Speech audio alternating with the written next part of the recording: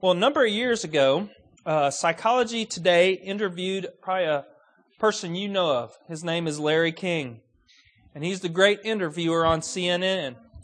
And Mr. King, as we know, has certainly done well in his business. There is probably no interviewer as good as Mr. King. So Psychology Today asked him the question, why are you so good at it? And listen to what he said. Because I'm sincere. I'm really curious. I care what people think. I listen to answers and leave my ego at the door. I don't use the word I, which is irrelevant in an interview. It has no place other than showing off. Now, if you were a careful listener, you'd have to say how ironic Mr. King's statements were. He doesn't use the word I, but before he said it, he used it 5 times in the sentence, in 2 lines. You see, Mr. King is indeed a great interviewer. Many people turn into him. But however, it's interesting is that he focuses on himself, However, it's interesting is that he focuses on himself except in his own eyes. You see, he's blind to something. He talks about how I don't use the word I, but he just used it 5 times before. Sometimes when we go through life, we can be very sincere, and I don't doubt Mr. King was in this, but his idea of other-centeredness was sort of vague. He really didn't see how much he was focused on himself versus others. And so he was sincere, but was mistaken. And I don't believe Mr. King is alone. You see, I think Americans right now have this great thinking that if we are sincere about something, we're okay. We're fine.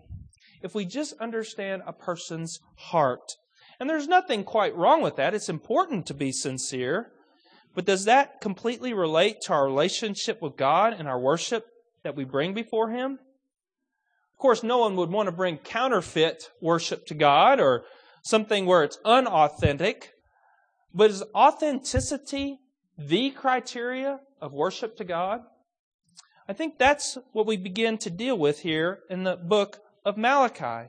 You see, the great temptation is for us to evaluate our worship based on our eyes versus on God's eyes. And obviously the priests at Malachi's time evaluated their worship as pleasing to God. But Malachi had a different message for them. And I know this morning we see Larry King and we see other people out there, but I wonder if many of us have this same type of worship with God that can be like these priests were having, private, authentic, but ambiguous in how it relates to God. And what's interesting is as I deal with this text today, is it first and foremost deals with me as a minister. Is my worship the way God wants it to be? Because He challenges and He speaks directly to the priest. But obviously it's not limited just to me. It's limited to all of us. So there's 3 problems that I point out in your notes there that I have before you, and we're going to look at the first problem. Problem number 1 is we want worship in our terms, not in God's terms. This has been a problem throughout the history of mankind. The Bible alludes to that numerous times. But Malachi says it this way. A son honors his father and a servant his master. If I am a father, where is the honor due to me? And if I am a master, where is the respect due to me?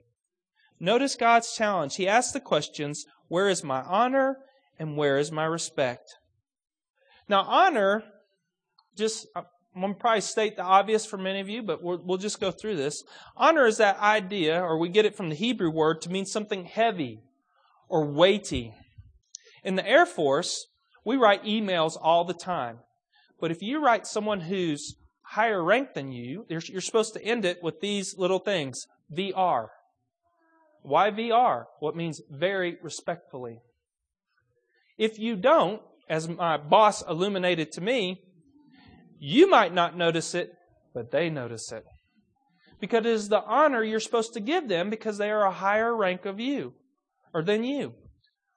That's what God's getting at here, is honor. There's a weight that that he carries that's higher than everyone else. Next, he talks about the word respect. And this word of respect is used 12 times. And it means this: a fearful thing, reverence, or to fear. Kingship back in those days had a whole different idea of how we have it in these days of people with power and authority. We remember the story of Esther, where Esther was fearful to walk in to the king's courtroom, because if she did and the king did not accept her to come in, she could immediately be killed and there would be no questions asked. Our boardrooms today are not quite that heavy. But that's the idea God is communicating. And then he uses these words here: master, someone who has authority, and someone we're not always able to escape from their power, someone who we ought to respect and fear because who they are. There's that idea of servanthood to them. But then there's a fourth word that speaks to us, and that is the word Father. And obviously, it's a very timely word for today, as we deal with Father's Day, but the difference of respect and fear here is the intimacy. The difference between a master and a father isn't that connection. A father assumes that there's a deeper level of relationship, one that you can talk about because you carry the same bloodlines with them.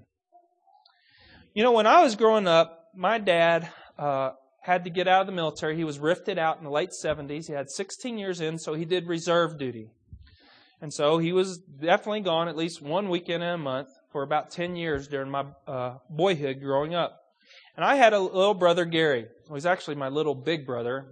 Some of you all might be able to relate. He's younger, but he's bigger, and so that made a lot of good fights for Mom to put up with. But there was a phrase on those weekends when my dad would go home that got our attention when other words did not. You've probably heard this phrase as well. When your father gets home, he's going to hear about it.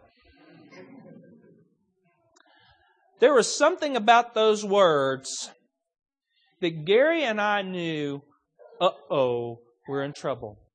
And if you've heard those words before too, you know, we're in trouble.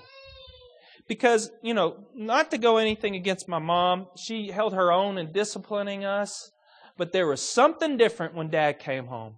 In my house, my parents' house, we have a long hallway right down the middle of the hallway, and we had a basement below that. There was a remarkable difference in how my mom would walk down the hallway versus how my dad would walk down the hallway. And you could hear those feet coming.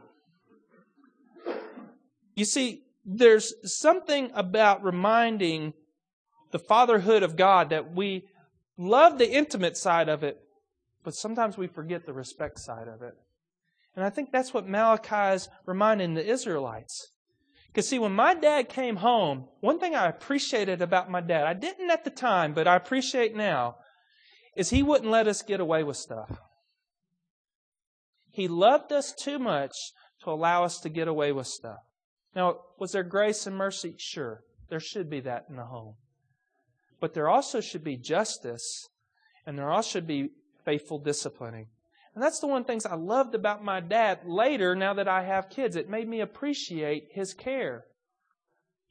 Because he loved me enough not to where I wouldn't keep doing the wrongs that I did.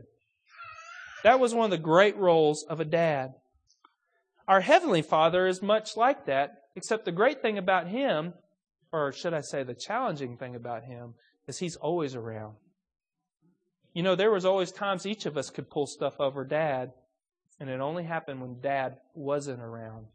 My brother and I were usually at our worst when Dad was gone to reserve duty. And why was that? We all know the old saying, don't we? While the cats are away, the mice will come out and play.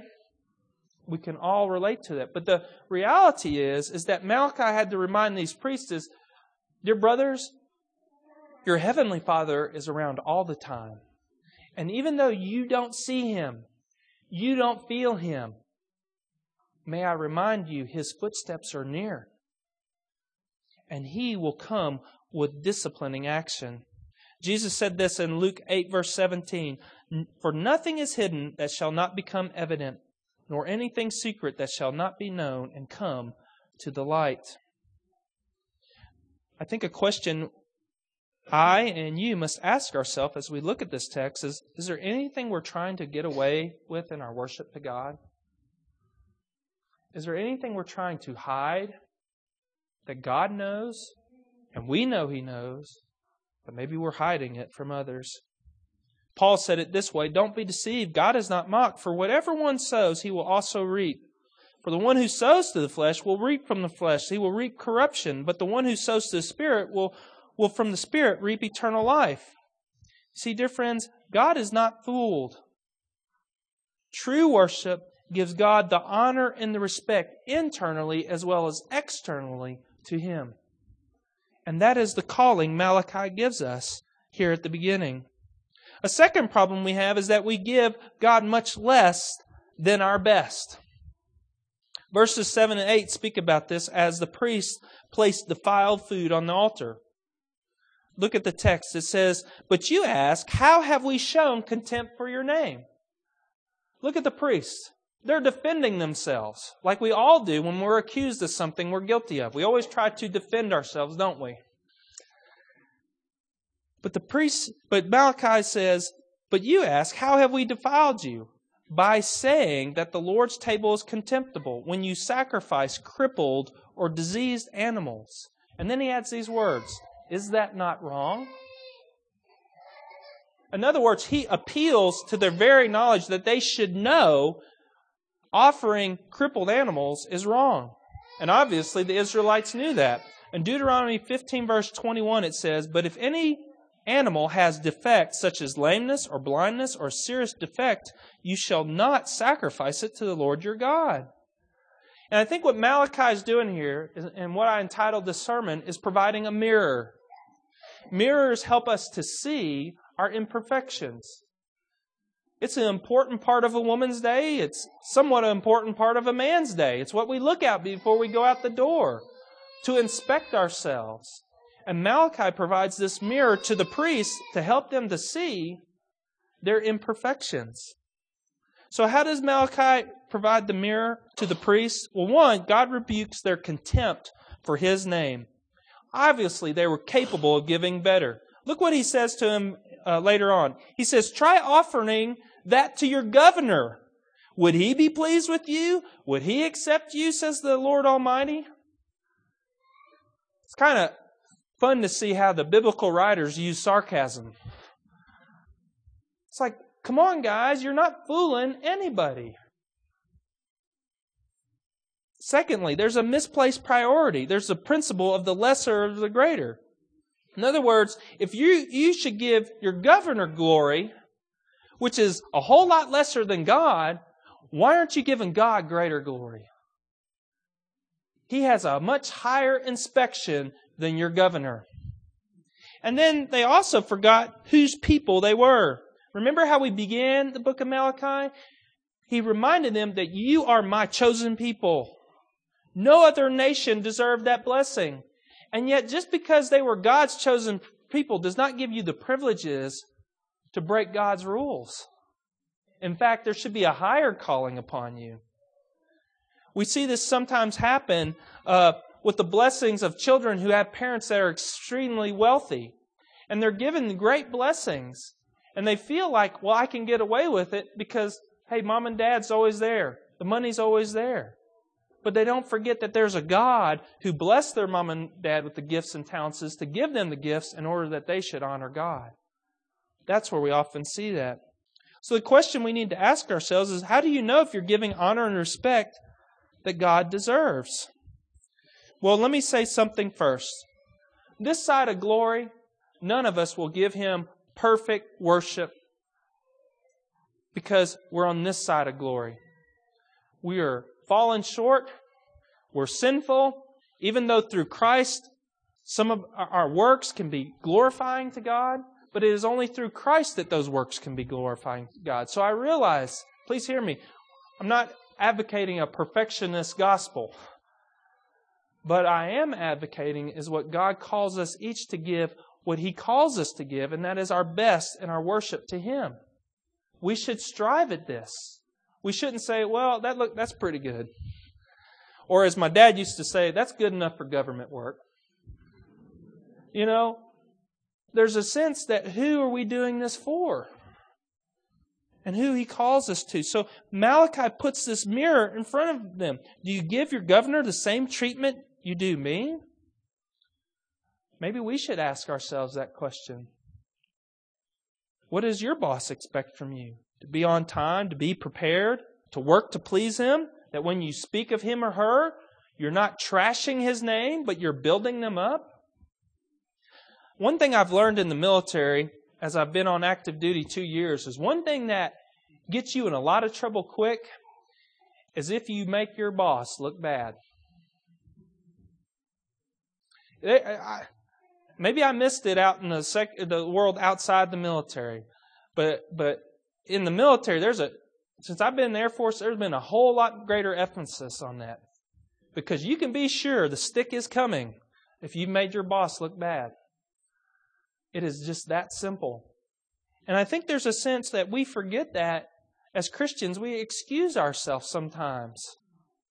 We know that God forgives us, and there's nothing wrong to be thankful for God's forgiveness. But sometimes we use that forgiveness thing as an excuse thing, rather than viewing it with fear, as David talked about in Psalm 130. There is forgiveness with thee that thou should be feared. We should not trample lightly on God's forgiveness, and we must honor Him and even honor Him greater than our bosses. Well, there's another problem. You see, God rebuked their false peace that they had with Him. Look at verse 9. Now implore God to be gracious to us. With such offerings from your hands, will He accept you, says the Lord Almighty? You see, God is rebuking this false sense of peace that the priests and the people had with God, and He's asking them a rhetorical question. So we say in the South, are string beans green? Obvious answer is yes. But Malachi's mirror is to show the priests and people they were deceiving themselves. They thought they had peace with God, and Malachi is saying, hey, guys, you don't have peace with me. And I think for all of us, it's helpful to remember Jeremiah's words, which are true of every single one of us and all mankind, that the heart is more deceitful than anything else, and it's desperately sick. Who can understand it? Our hearts want to trick us into thinking we have something when we do not, and so we need to do inspection based on the principles of the Word of God so we can see if we really have that peace of God that we're so desiring. One of my favorite people to read was a guy named John Owen. Some of you might know John Owen. He was probably the Puritan theologian from the English Isle. In his great book on the mortification of sin, he spoke a lot about this whole idea of false peace. And listen to what he said. Concerning God dealing with our sin and our guilt, in respect to its root and indwelling, or in respect to any eruptions of it, take heed that thou speakest not peace to thyself before God speaks it, but hearken what He says to your soul. You see, it's not that God does not want us to give us peace. And we just talked about the peace we can have in our confession of sin.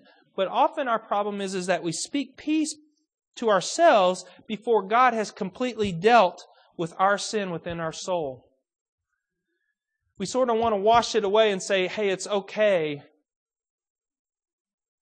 and move on, than to really contemplate and think about the seriousness of our guilt before God. How do we know if it's God's peace or not our own? Well, let me tell you, here's how you know it's God's peace and not your own. First of all, our peace must be accompanied by our own hatred of sin. If you are convicted by a sin and you just say, I'm sorry, but you're going back and you're not hating it, but you're thinking about going back to that act that you just did in rebellion to God, I would say to you that peace that you might be feeling really isn't there. It's mainly you trying to placate it. I talk to my kids about this a lot when they apologize to one another. As a parent, you can probably relate. There's the apology where it's like this. I'm sorry. I'm sorry. And then they go on and do what they do. One of the things Amber and I try to work with Eliza and Jude, is when you say you're sorry, you need to tell the other person what you're sorry for. And then end with these words, will you forgive me? we try to do that so that they can see that there is guilt on their hands and it must be made correct with God. Now, obviously, please not hear what I'm saying. I'm not saying that the formula is what makes it work, but the formula helps force them to think, I have something wrong, and it's not something I can just callously say, I'm sorry, and go on with my business. So we need to have a hatred of sin, a hatred of an understanding of that we have done wrong. Secondly, peace must not be spoken slightly. Jeremiah 6:14 says this, the false prophets dress and wound my people as though it were not serious. Peace, peace, they say, when there is no peace. Number of years ago, I was in college and God was just coming into my life. It was my junior year. School was ending at Western Kentucky University. By the way, home of the Hilltoppers. Anyways, it was the end of the year, and God was working in my life, and there was two guys I worked with that I knew, just in my heart, God wanted me to talk to them. One, I knew God wanted me to share the gospel with them. I just knew it. It was in my heart. It was just burdening me constantly. And then second was a guy who very much talked about how he was a Christian, but it was very well known that he was sleeping with his girlfriend. And I knew that was wrong. And I knew no one else was saying anything to say, hey, you need to stop this. You are living out an inconsistent testimony before the Lord. Well, that's spring rolled around. It was right at the end of the school year. And honestly, I chose not to do that. I was afraid of what Gary, who was the non-Christian, would share with me because I wanted it to look cool in front of him. And JT, I was afraid that he would get angry at me if I talked to him about this problem of immorality. Well, I got in my Nissan Sentra, packed up the car, and took off home. I was jamming to Leonard Skinner at the time. And if you've ever been to Bowling Green, Kentucky, there's a reason why the Western Kentucky University folks are known as the Hilltoppers. Our school is built on a massive hill.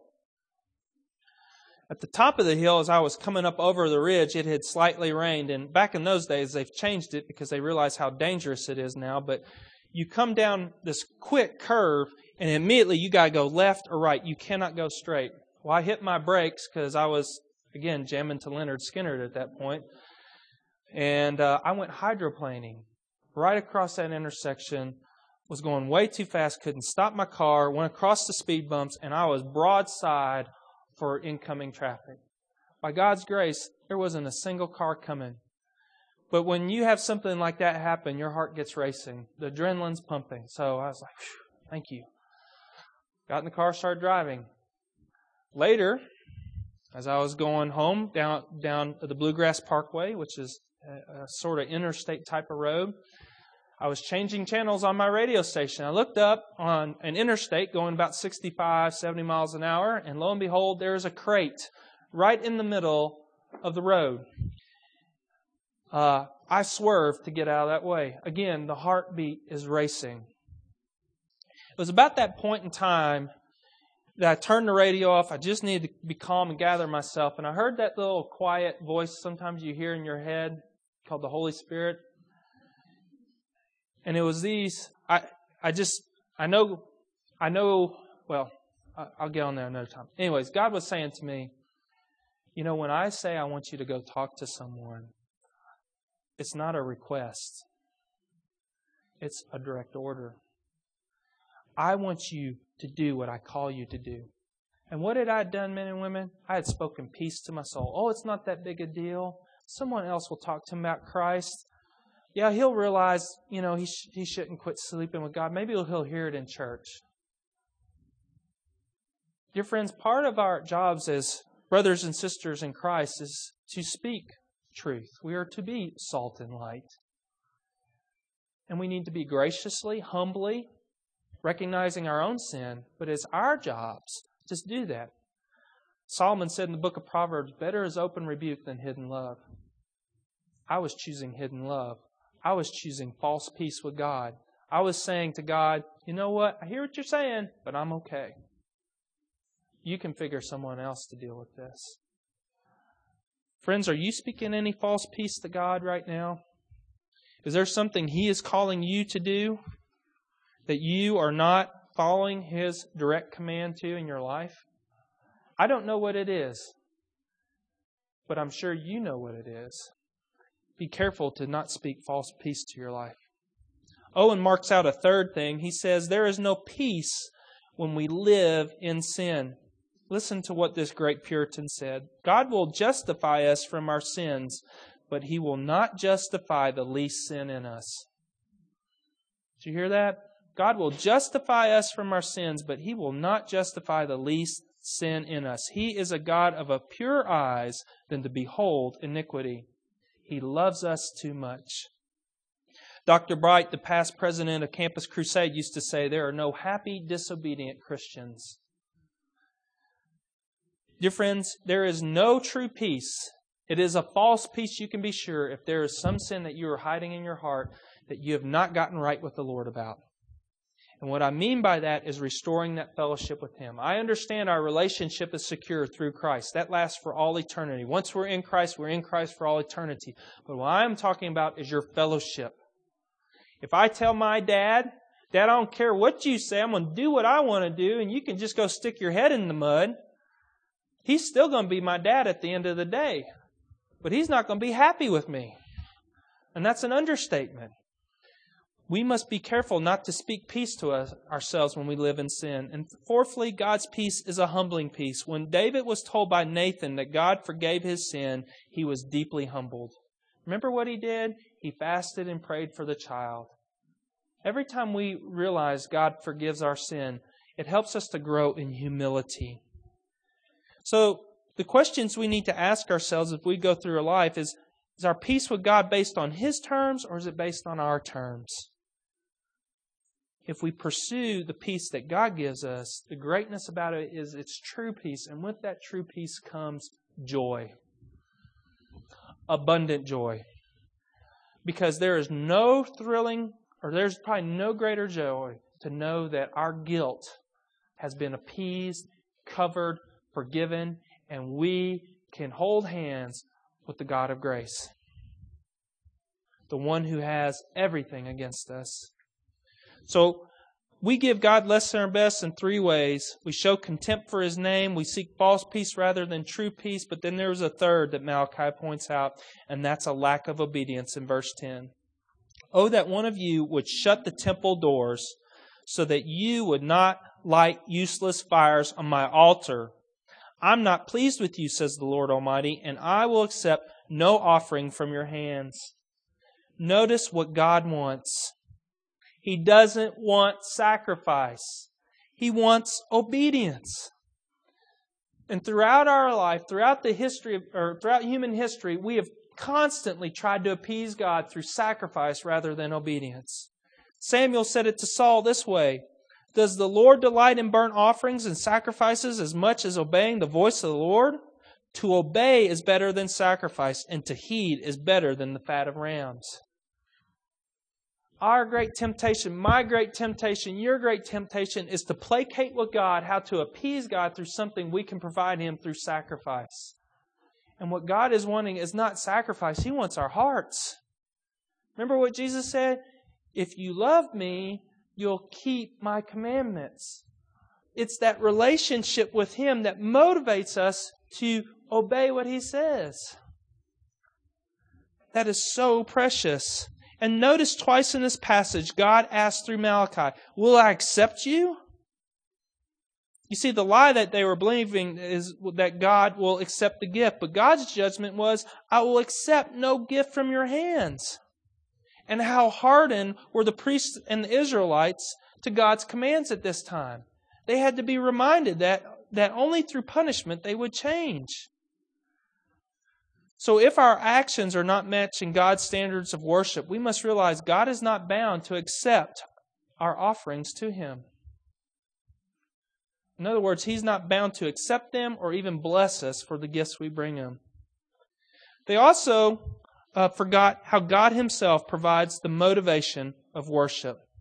Look lastly at the tail end of our passage this morning, how the Lord describes Himself. He describes Himself the Lord Almighty, the Lord of hosts. And this is used 23 times in this whole book. And the Lord of hosts is a military term. It means, in the sense, the Lord and His armies. And so, God is wanting them to recognize, hey, these rulers and these armies that you give honor to, don't forget who I am. Don't forget I have my army. And God wanted to also make sure that they didn't give in to the great sin of presumption. He tells them there that His name will be great. And sort of the caveat is, with or without you.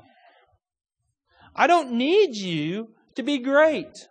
And the great presumption by the Israelites was, you know what? We'll be great because we're God's people. It's that great sin of presumption. But God lets them know, you don't have a corner on me. Your blessing does not stop on the borders of Israel. No, He goes on to say that my name will be great among the nations, and from the rising to the setting sun, every place, incense and pure offerings will be brought to my name, because my name will be great among the nations. We need to be careful not to be presumptuous like these priests were at this time, of how they thought, well, we're part of God's family. It'll be okay. He'll accept us. I like what Chuck Swindoll says. He says, we must stop going through the motions and refuse to play church or do whatever it takes to keep the fire burning. The great temptation is to live on what Chuck Swindoll calls $3 worth of God. He writes that some of us would love to buy $3 worth of God. Listen to this, church. Not enough to explode your soul or disturb your sleep, but just enough to equal a cup of warm milk or a snooze in the sunshine. I want ecstasy, not transformation. I want the warmth of the womb, not a new birth. I want a pound of eternal in a paper sack.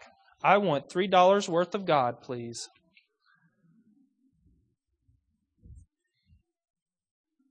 These were some of the problems the priests were having.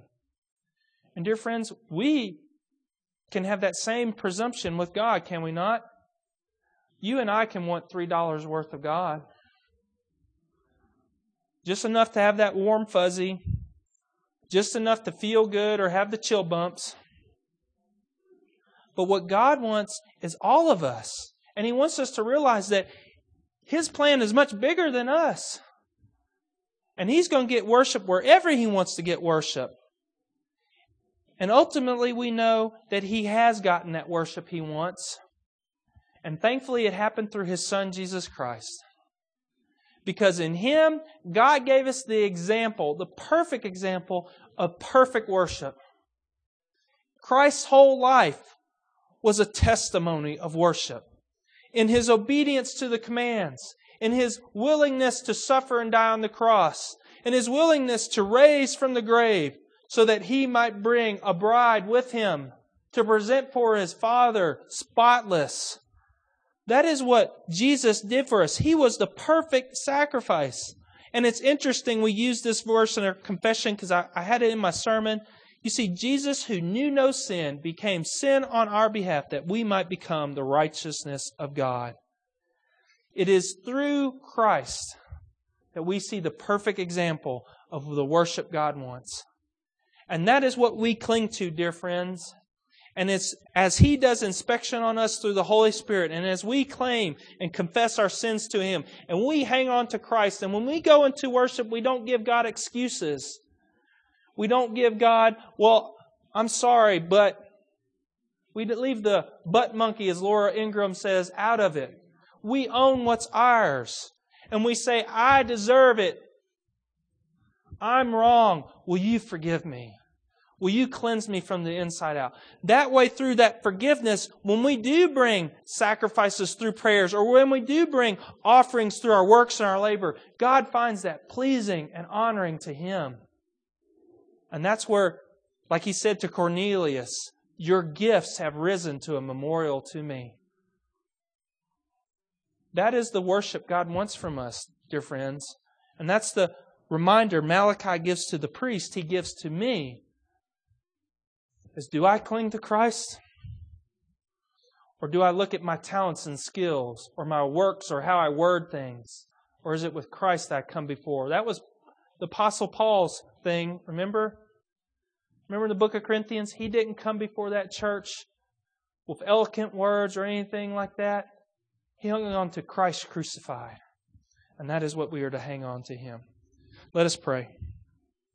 Father, we thank You for Malachi's words, and we ask, Lord, that You would remind us to find our significance in Christ, that our worship might be pleasing through Christ. And Lord, if there's areas where we didn't speak, we're speaking false peace to our souls, where we're presenting things to You that are not honoring, that we would give more honor to our own earthly bosses than You, I pray that You would convict us and You would make us aware of it. And we ask these things in Christ's name. Amen.